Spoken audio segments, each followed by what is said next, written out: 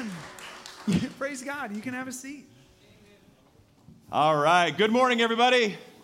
Oh, man. Can we give God praise for our worship team one more time? Holy smokes. Wow. They just threw that together this morning. They don't even practice. No. They practice a lot. You can catch their album coming out in the next couple weeks. They should. Man, we're just so blessed every week by so many talented, gifted volunteers, whether they're serving in front of the scenes or behind the scenes. You're an awesome church. I want you to know that. I'm so thankful for you. The way that you serve, those of you that were here early this morning serving, those that are serving in our nursery and our children's ministry right now, it is an awesome movement to be a part of. And so if you're new to our Hope community, you may not know, we are, maybe you've seen in our Hope 360, we are one church in multiple locations. And so our 6 campuses around the metro area, we even include the people in Ames. We even have a campus in Ames because, wow, they need Jesus up there. I'm just kidding, right? The football team does as well. But I tell you what, it is good to be the church, and it is good to know that the church is not a building. The church is not an institution or a club. It's a movement that we get to be a part of. And so from time to time, all of our campuses together hear the same message. And thanks to technology, we're able to do that and actually just go live and hear from our senior pastor, Mike Householder. If you've never heard him before, he knows he's talking to you today and all of our campuses today. And it's an extra special day because we are kicking off a brand new sermon series today on the book of Exodus in the Old Testament. I'm guessing not a lot of you have spent a lot of time in the book of Exodus recently, not a normal route for your devotional time. But I tell you this about the Old Testament. I love it, and I'm so excited about this sermon series because what we'll find is that everything in the Old Testament points to the New Testament. Everything in the Old Testament you'll find points to Jesus. And it's an amazing, amazing thing. All these prophecies and everything that we're going to be learning about today as we dive into the story, I'm really, really excited about. And so the other thing I'm excited about is I want you to hang on to the end of the sermon today because I love how this perfectly sets up. There's a verse in the book of Esther that Mike's going to refer to called, and maybe that you were made for such a time as this. Maybe you were made at such a time as this. And I'm going to share a very, very special announcement at the end of the message today, and you're not going to want to leave. You're not going to want to miss it, so you're going to want to stick around. Don't be in the bathroom at the end of the sermon. You're not going to want to miss it. So I invite you to stick around for that. But that's really what the story of the Exodus and really the story of the Old Testament is about God taking his people from here to there and being a church that's on the move and growing and changing and expanding. And so you're going to want to hang out here for a while today and don't miss the end of the sermon because I'll be back up to share some exciting announcements with you coming up about that. But Mike knows he's talking to you. Open up your Bibles to Exodus. Follow along. If you need a Bible, there's ones in the back. Back there, we'd love to give you one as well. Open up your heart to what God has to say to you today as we dive into this. If Mike asks us to read something together on the screen, let's say it together. If he makes a joke, even if it's not funny, what do? You laugh, right? You see, you guys got this. You're so smart, right? Sometimes we make jokes as pastors and nobody laughs, but it just makes us feel good if you humor us a little bit. And he can feel the love even on the screen. So we're excited to start a new series today. And as we do that, let's pray together as we get started. God, we thank you so much that you have brought each and every single person here today. God, it is truly no accident that we are here, each one of us. We all have a story, and our story led us here this morning, and there's something very real and very personal and very powerful that you want to say to each of us. So God, I pray that you would open up our hearts. Make our hearts that soft, receptive soil. If there's anything that is causing our hearts to be hard this morning, that's not able to receive challenge or conviction or maybe just grace, maybe mercy, God, would you soften our hard hearts? Open us up to hear exactly what we need to hear today. God, quiet our hearts and minds from our crazy busy week and slow us down, and maybe for a few moments this morning, God, that we could hear directly from you. That's what we want. More than anything else that we need to hear this morning, we want to hear from you. God, we love you, and we pray all of this in your name. And all God's people said together, Amen. All right, welcome to Exodus.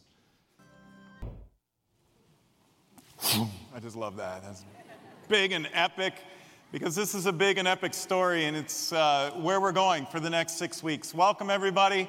Glad that you're here. Those of you in our West Des Moines campus, here in this room, and those watching in other holy sanctuaries of hope all over central Iowa. Hello to Ankeny and Des Moines. Hello to Grimes at our newest church building up there, and to Ames, and to Waukee, and all of you who are watching in house groups that meet all over the Midwest. Glad that you're all with us today. It is really an honor to stand up here and share with you these stories. It's not me writing these. This is me just pointing you to what Scripture says. So if you have your Bibles, open them to Exodus. Exodus is the second book of the Bible. Genesis wraps up, and we see the story of God through creation, and then along comes Noah, and then there's a pause, and then Abraham and Sarah become the two people that God chooses to be the parents of this great nation. He says to Abraham, I'll make you a father of descendants that'll outnumber the grains of sand in the desert. And sure enough, God does, and God keeps his promises. And then we trace Abraham and Sarah's family through the rest of Genesis. And in case you're new to the Bible, or in case you haven't really taken a deep dive into it lately, the Bible is full of stories of heroic figures, and we're going to be taking a real close look at Moses over the next 6 weeks, because this is the central story of the Old Testament. But Moses included Abraham, Sarah, Isaac, Rebekah, Jacob, Rachel, their sons, the 12 tribes of Israel, Joseph and his Technicolor Dreamcoat, and all of these people, colorful characters, but not all of them flawed, all of them fallen. All of them have weak spots. All of them ordinary people that God uses to do extraordinary things. And God wants to do that through you, too. Maybe it's time to start seeing what God can do through you. And we start by looking at our life experiences. I put that phrase in a circle up there. I'll get back to that in a moment. I want you to go to Exodus 2, verse 10 in your Bibles, where it says, Pharaoh's daughter adopted him, meaning Moses, as her own son. The princess named him Moses, for she explained, I lifted him out of the water. Moses' name literally means in Hebrew to be lifted out of the water. And ironically, interestingly, not by accident, in Egyptian, Moses means my son. So here's Pharaoh's daughter. Pharaoh's the most powerful man on the face of the earth. He leads the greatest nation in the world at the time. This is around, historians and biblical scholars get into all sorts of arguments as to when Moses lived. Let's just ballpark it, give or take a few hundred years, around 1500 BC. So this is around 1500 BC. Egypt is the power in the world. And so the Pharaoh of Egypt, the king of Egypt, is the one who holds all of this power. They call him a son of a god. The sun rises with him and sets with him, the Egyptians would say. He had all the power, and this is his daughter. And his daughter is the one who finds this little baby and names him Moses. And the reason she finds this little baby is because Moses' biological mother, Jochebed, you probably knew Moses' name, but you didn't know Jochebed. Well, you maybe did. Jochebed puts Moses in this basket and sends him down the river. Well, that's sort of the Prince of Egypt's animated DreamWorks version, which is great. The biblical version's a little more conservative, though. The biblical version is, she strategically placed him amongst the reeds of the Nile River right next to the Pharaoh's palace, where she knew Pharaoh's daughters would come on a daily basis, hoping, perhaps, that one of them would see him and would adopt him as one of their own. And Pharaoh's daughter did.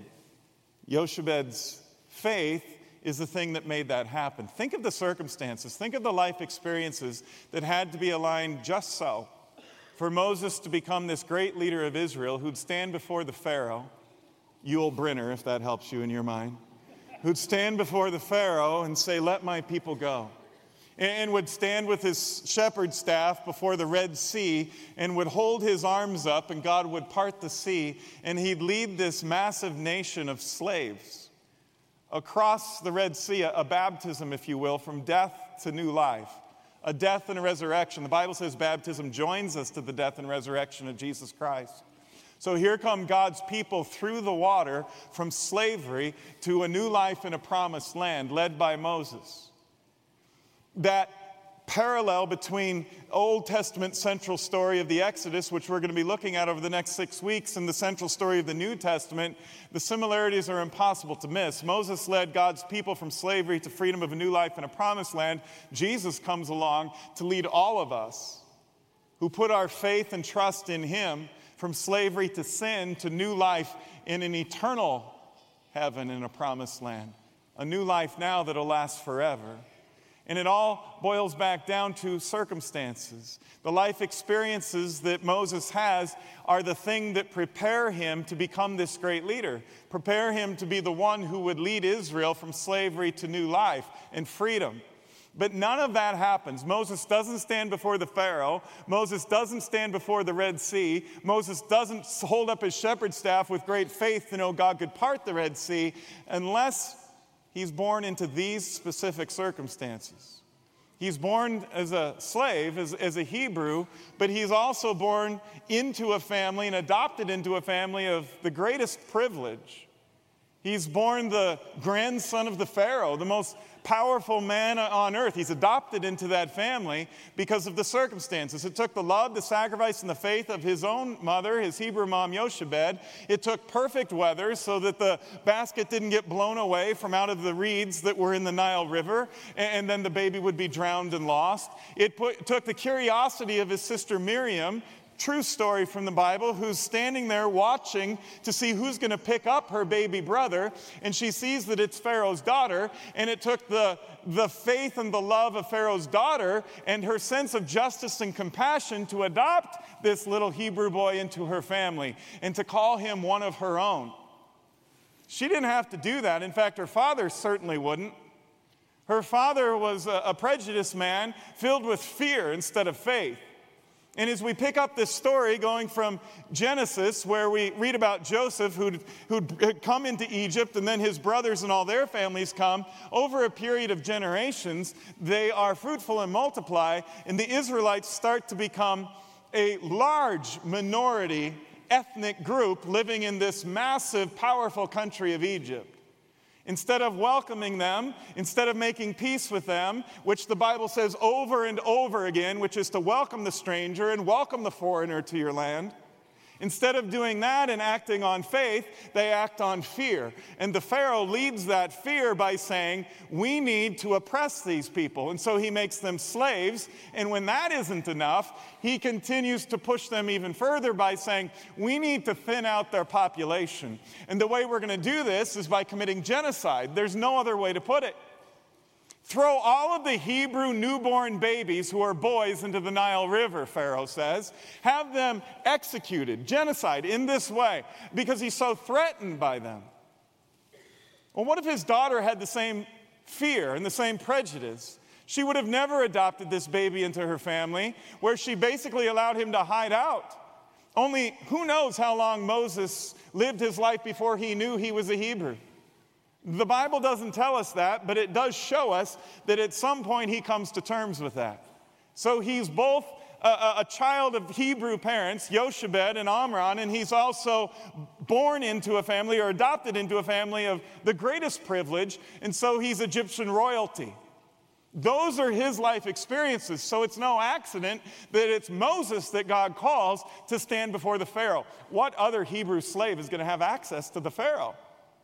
Except the one who grew up in the palace, the one the Pharaoh already knows, or that his son will already know, because it's his son is the one that Moses stands before eventually. All of these circumstances, all of these details had to line up. And you could say cynically, well, that's what happens back in Bible times, but that doesn't happen anymore. But I want you to personalize this.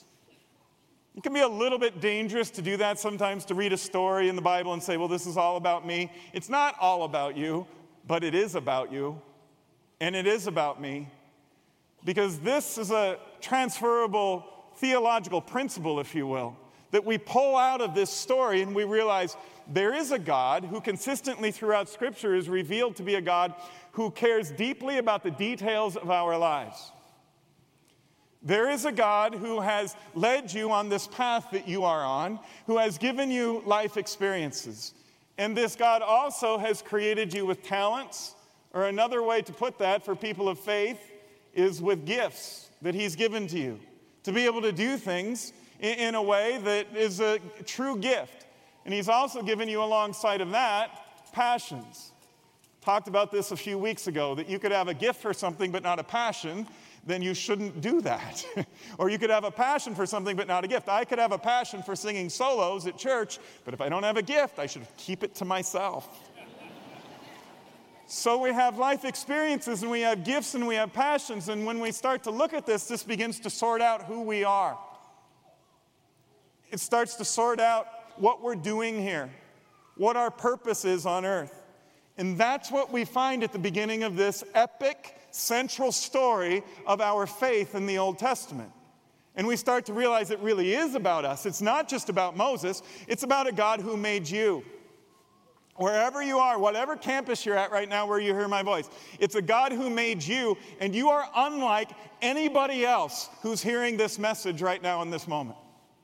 Because of your life experiences, your gifts, and your passions. They are unlike. The unique set and the degree to which you have these things is different than anybody else sitting around you. You're the only you that God has on this earth. You're the only one that you have had and seen and experienced the things that you've experienced with your particular set of gifts and passions. Now you start to put that together in a spiritual way and you realize, maybe, just perhaps maybe, it's time for me to start seeing myself the way God sees me. To start understanding myself from the perspective of the one who made me and to try to figure out what he made me for. To try to figure out God's will for my life, which is the number one question that church people ask. When we do those open Q&As, we have a whole stack of questions that say, how do I know what God's will is for my life? How do I know what I'm supposed to do? How do I know what direction I'm supposed to go? How do I know what decision I'm supposed to make? How do I know what God wants me to do? It's all in the story. It's all right here. And we start to put these things together and we start to see something we didn't see before. It's not just in Bible times, it's today. Here's two pictures that my wife took 6 years ago or so. In fact, we dated it on the camera, so it was November 16th, 2012, when we were blessed to be in Egypt on a Holy Land tour. This is a picture she took of a sunset of the Nile River, where the baby Moses was put into the basket, and the Pharaoh's daughter found him and adopted him into her family. And we look out of our tour bus and they say, take that picture. It's a baby boy in a basket along the banks of the Nile River, and someday I'm going to use this picture in a sermon. Today is that day.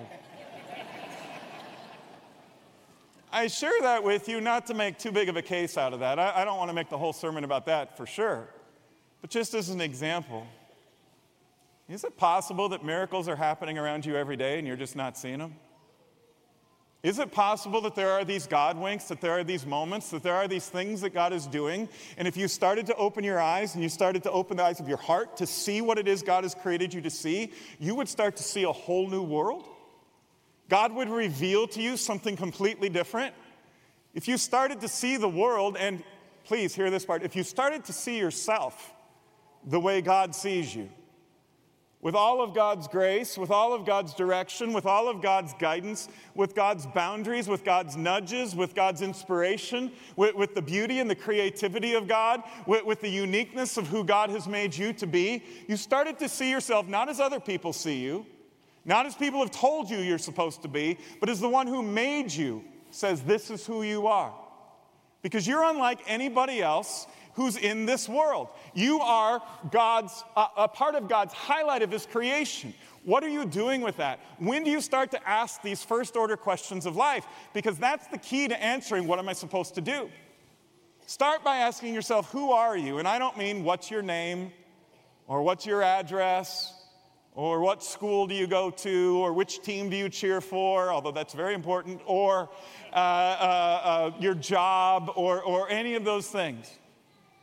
I'm talking about the deeper question. Who are you? Underneath it all, who are you based on your life experiences, your gifts and your passions? Who are you as a child of God, as a highlight of God's creation? And that leads to the second question, whose are you? Because if you allow yourself to be somebody else's other than God's, no wonder it's so hard to figure out life without frustration and without disillusionment. And that leads to the third question, is who gets to write the story of your life?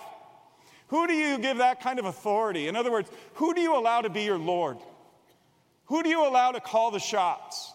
Who do you allow to say, this is your will? Do you give that to a political party? Do you give that to an uncle or an aunt or an influencer in your family? Do you give that to a friend? Do you give it to the cool crowd at school? Or people in your neighborhood who say, this is how you're supposed to see the world? Is that smart? Does that make sense? Or were you made for more? Were you made for something beyond that? Who gets to write the story of your life? Who gets to tell you who you are? Who gets to say, the one who made you, or people who sometimes don't even have your best interests at heart and are just manipulating you to try to get something out of you by telling you this is who you are? Maybe it's time. Maybe it's time to discover God's will for your life by stepping back and starting to ask some of these fundamental first-order questions of life. How do you see yourself?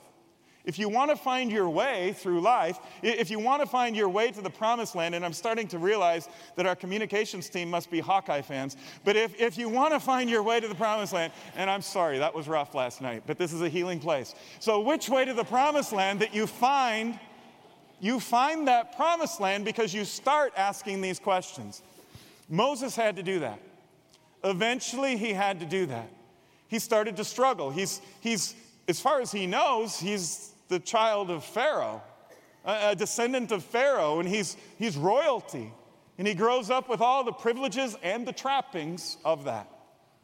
He starts to think he's better than everybody else. He starts to think that slaves are slaves, and then there's people like us.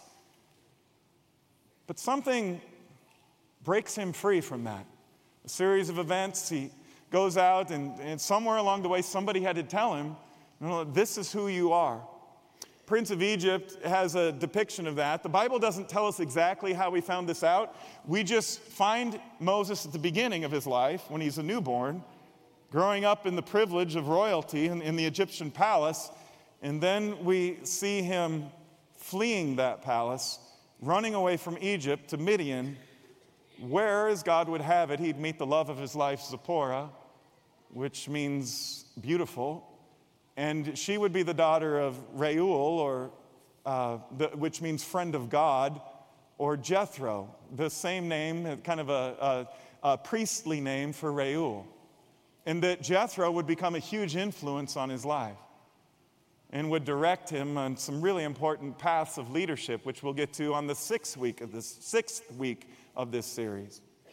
But today, we want to look at the origins of Moses' story, because those circumstances, those life experiences, lead him to the rest of the story, just like for you and for me. Who are you? Whose are you? Who knows? The Bible says about Esther. Mordecai says this to his friend Esther later in the Old Testament. Who knows but that you've come to your royal position for such a time as this? For Moses, who grows up, he has to realize, am I a son of the Pharaoh, or am I made for more? Am I made for more? He runs into his sister Miriam, the same curious sister who saw him as a little baby be adopted by the Pharaoh's daughter, and the same sister who arranged for Moses' own biological mother to become the nanny, basically, for Moses growing up. She's a pretty bold sister. It's who she is. She's got this faith. She sees things that other people don't see. Well, as Prince of Egypt depicts the story of Moses coming to this realization of who he is and whose he is, she's the one who confronts him and tells him, you're my brother. You're not royalty. You're a slave just like me. And then the whole story starts to change. Take a look. She's so close. If she just would have made that plural singular, she'd have had the right answer. God did this, Moses. This is all part of God's plan, your Maker's plan, from what he made you for. You were made for this. God needed somebody to grow up in Pharaoh's house who's also a Hebrew slave and understands that that's who you are, and this is whose you are, and this is the one who's writing the story of your life. See, here's the danger of just leaving it here.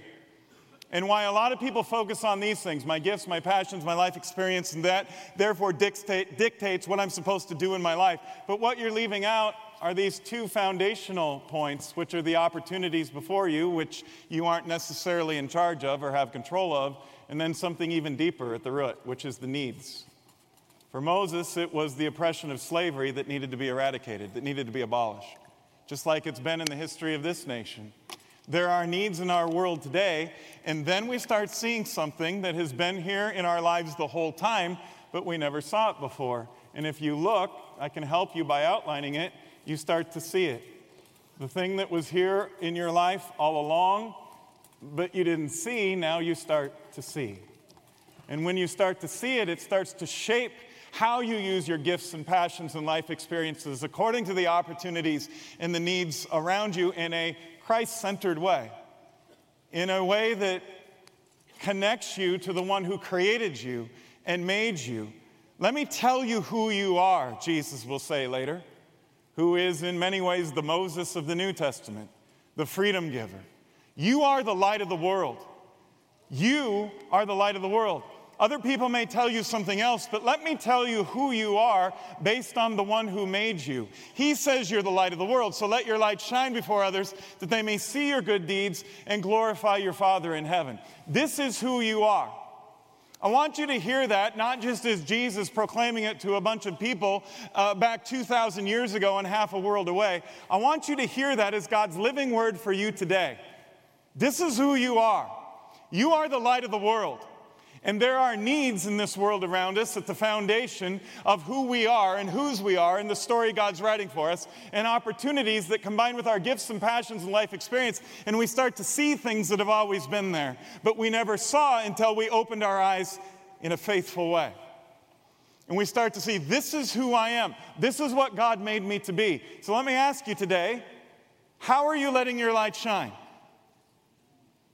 How are you letting your light shine that goes beyond showing up for church? How are you letting your light shine the rest of today, tomorrow, the rest of this week, in the workplace, at school, out with friends, when you're out socially, when you're with family? How are you letting your light shine as a husband or a wife or a mother or a father or a sister or a brother or a grandparent? Are you letting your light shine as a friend? Are you letting your light shine for your enemies?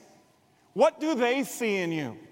Because this is who you are, this is who I am, and this is whose we are. And when we let Him, when we let God write the story of our lives, it starts to put us on a whole new path. It certainly did for Moses. You say, again, okay, biblical times, but today, what can we do? Because when tragedy, when the needs around us raise their ugly head, when we see the darkness, and there's so much darkness and evil in our world today, just like there was back then, we wring our hands, we say, well, what could we do? What difference could we possibly make? The news is just too hard to take. It breaks our hearts. It's impossible to even stomach it. In the last not very long, 2 young women who live right here in the state of Iowa had been brutally and violently murdered by young men who were completely lost. And so we turn to God, because nothing less will do, who says God comforts those who mourn. He blesses those who mourn because they will be comforted. And He blesses those who hunger and thirst for no more stories like this, for justice. We can talk about justice amongst races and ethnicities. We can talk about justice, though, for women in our culture. The reason these 2 women were brutally and senselessly murdered is really kind of hard to put together, isn't it? It's kind of hard to figure, and I know, we start getting into these debates, and then we want to go political about it, and we want to talk about political solutions to these things, and maybe there are, and if there are, God bless you, go for those. But I think it's deeper. And this is the part of the sermon that's going to be a little bumpy, and I'm not apologizing for it, I'm just kind of warning you. It's kind of like your pilot. We got turbulence ahead, folks. But if we don't go through it, we're not going to get to our destination. Here's the truth. The truth is there are too many young men in our culture who see young women as pieces of meat and objects of sexual desire in our world today, and that needs to stop. That needs to end right now, and we can be a part of that. We can let our light shine in this way. That's the truth. The reality is the violence that was done to these women was also of a sexual nature. And the reality is we live in a culture where we turn a blind eye and we wink at things that are going to make me sound like an old fogey, but I'm getting to a point where I don't care anymore. I just don't, because I don't don't want to be a part of a world where we have to deal with things like this. And so I'm going to do whatever I can to be who I am and whose I am and let God write the story and not worry so much about the judgment of the world. Because the reality is that young men who are millennials in our culture, now please hear me, there is a notable exception to the rule, a notable minority percentage of millennial men in our culture who are beautiful exceptions to this rule and don't fit any of these categories. But study after study after study after study, how many do we need before we bring it out into the light and acknowledge it and recognize it in mainstream places like churches and say way too many young men in our culture are doing these three things more than anything else in their free time. They're smoking weed, they're looking at porn, and they're playing graphically violent video games. And we don't think those three things are going to have an effect? We don't think that ultimately it's going to start to suck life out of these men and it's going to pull them away from who they are, whose they are, and who's writing their story, and who tells them who they are? At a certain point, we lose our bearings and we completely go off kilter and taken to an extreme without any checks or balances. And when darkness and evil settles into that category, things can derail and get completely out of control. And then we're lamenting this. And our hearts are broken. Oh, pornography, and nobody gets hurt. I hear that all the time. I'm so sick of hearing that. You get hurt if you're hooked on pornography. You get hurt because it steals your soul. It takes it out of you. You start seeing women as objects instead of sisters in Christ, instead as fellow human beings, instead of people that God has created you to do life together with. You were made for more. You get hurt when you check out of daily life every day by smoking weed and just saying, well, it's natural, so it's good for me. It's not so good for you, actually. It takes you away from life instead of putting you into it, instead of bringing you back into it. You were made for more. You were made for more than checking out, than disappearing, than going away. You were made for more than pornography and weed. And I'm not talking about Mario Kart. I'm not talking about, Madden football, although that can get a little violent. I'm talking about, I'm talking about the video games where it's graphic, where there's blood and gore and details, and people are being killed over and over and over and over again. Eventually that desensitizes us. Don't let the boys growing up in your house get hooked on these things. Don't let the boys growing up or the girls growing up in this church family get lost in these behaviors. We were made for more. You are the light of the world. Don't let your light, don't hide it, don't put it under a bush. You were made for something more. Which way to the promised land? It's Jesus' way. It's what Moses discovered. He could have just said, who cares about those slaves? Who cares about the needs? Who cares about the life experiences I've had and the opportunities I have and how God's put me in this position for such a time as this? Who cares? I'm Pharaoh's grandson. I've got power. I've got the royal ring. I've got the robes. I've got the palace. I've got the women. I've got the experiences. I've got the pleasure. I've got it all here before me. What if Moses had done that? Here's the thing. You could hear that and say, oh, well, yeah, the world would be worse for it, and that's true. You know who else would be worse for it? Moses. He would have missed the life God made him to live. He would have missed what God made him for. And it's never too late. You say, I wish I would have. I wish I would have heard this sermon when I was a lot younger. Moses was 80 when he finally turned it around. It's not too late. It's not too early either. Start asking these big questions. Who am I? Whose am I? Who's going to write the story of my life? Which way to the promised land? When we do, we start to see things that were right there before us. We start to see the way God's been writing the story of our lives all along. But He isn't going to make you do it. He's waiting for you to rise up and go, to claim your identity, so that you can live it out on purpose and on this mission that we do together. We say around here at Hope a lot of times, we believe it's no accident that you're here. And I'm not talking about in Iowa or in this country. I'm talking about here at Lutheran Church of Hope. Whatever campus you're at right now, we believe it's no accident that you're here, that God put you here for a reason. Because it's not just about what God wants to do through you individually, it's about what He wants to do through us collectively together. I could give you the list. It would take a whole series of sermons, all the things that we've done just this year in missions, all the different things that we were able to do together that we wouldn't be able to do as individuals. That's part of the story. It's a big part of the story, but it's also what God wants to live out through you right where you are, at home, at school, at work, in your neighborhoods, right where you are. Who are you and whose are you, and who's writing the story about your life? When you open your eyes of faith, you start to see. You start to see things like Moses did that were always there. And that prepared him to receive the burning bush. But that's next week. So we're going to hold it right there. Let me close with this. Once upon a time, sometimes life stories are helpful. There was a teenage boy who moved to Chicago and met a teenage girl at youth group at Edison Park Lutheran Church on the north side of the city of Chicago.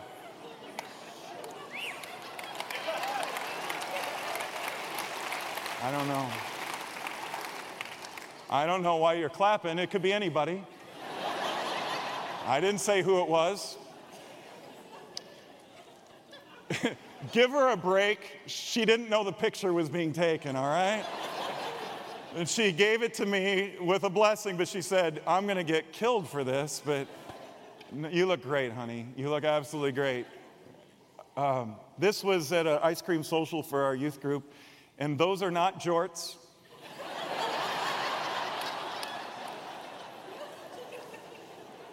They're totally different. Those are cut-off jeans. And anybody from 1979, which was when this picture was taken, will tell you there's a big difference between cut-off jeans and jorts, as far as you know. You know, this should be censored, this part right here. I'm just going to go ahead and hold my hand over this. That's, you don't need to see your pastor like that at any age. Here's what I want you to see in this picture, honestly, is I want you to think about yours. What are the pictures of your life that were defining moments? I did not know this was a defining moment. I knew she was cute. I knew that she was funny. I knew that she was kind. I knew that every boy in Luther League wanted to date her. But I didn't see the future. I hoped for it. I didn't see the future. I didn't see where this was all leading. I didn't see that she'd be my life for the rest of my life.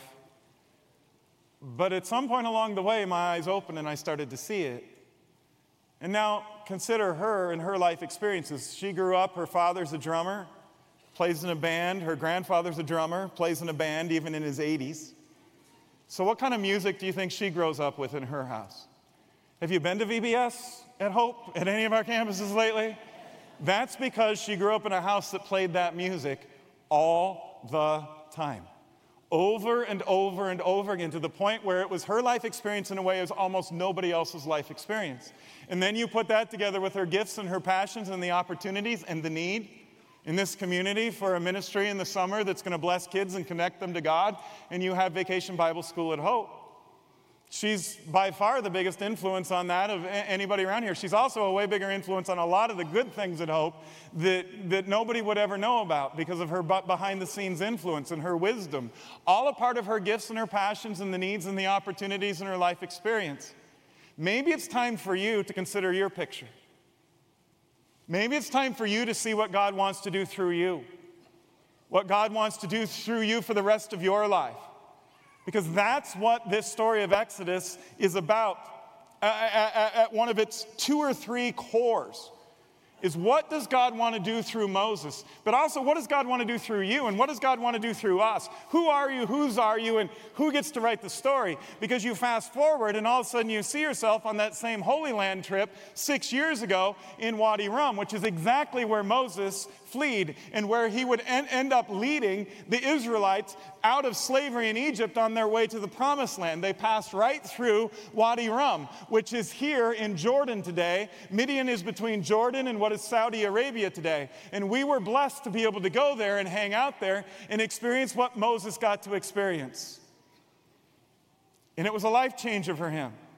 He fell in love with Zipporah, who became his wife, who became his life. He fell under the influence of the priest of Midian, Jethro, who influenced his life. And it was just 2 more chapters in the story that God was writing of his life to prepare him to go back to the palace in Egypt where he grew up, to stand before the new Pharaoh and say, let my people go. The needs are too great. The slavery will end. God will bless these people and he will set them free. But none of that happens unless Moses knows who he is. And none of the stuff you want to experience in your life happen until you rediscover who you are and whose you are and who gets to write your story. When you do, you start seeing miracles. You start seeing things that you're so blessed by. I was so moved and inspired just to be here. I mean, with her made it way better. But to be in this holy ground where God led his people to freedom is blow you away inspiring. And it was for Moses in that same desert once upon a time, according to Exodus 2. Take a look, and then we'll wrap things up.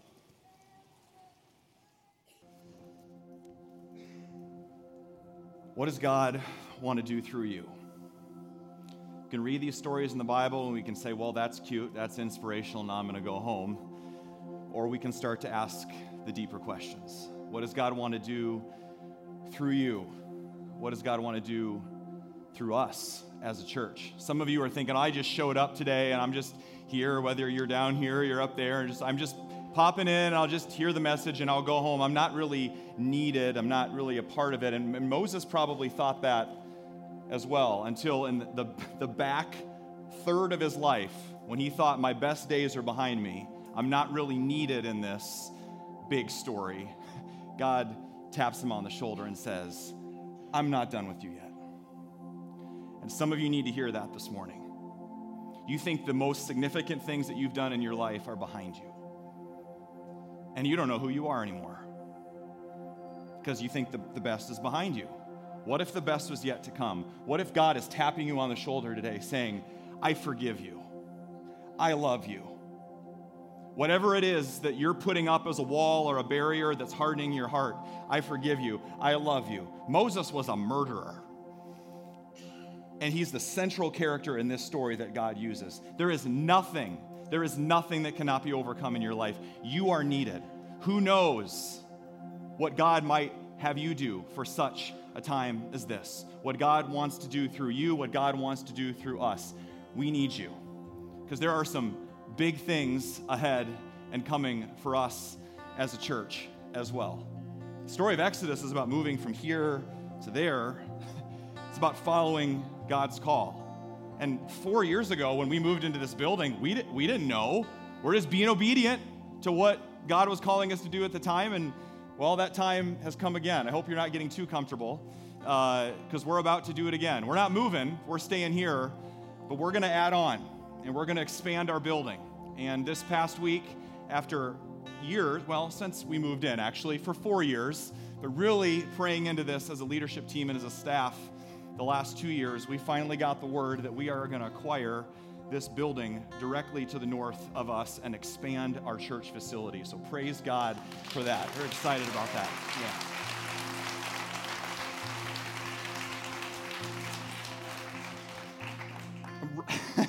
My heart's been beating in the back because I've had to keep it a secret for a week and a half. And that's way too long to wait for church.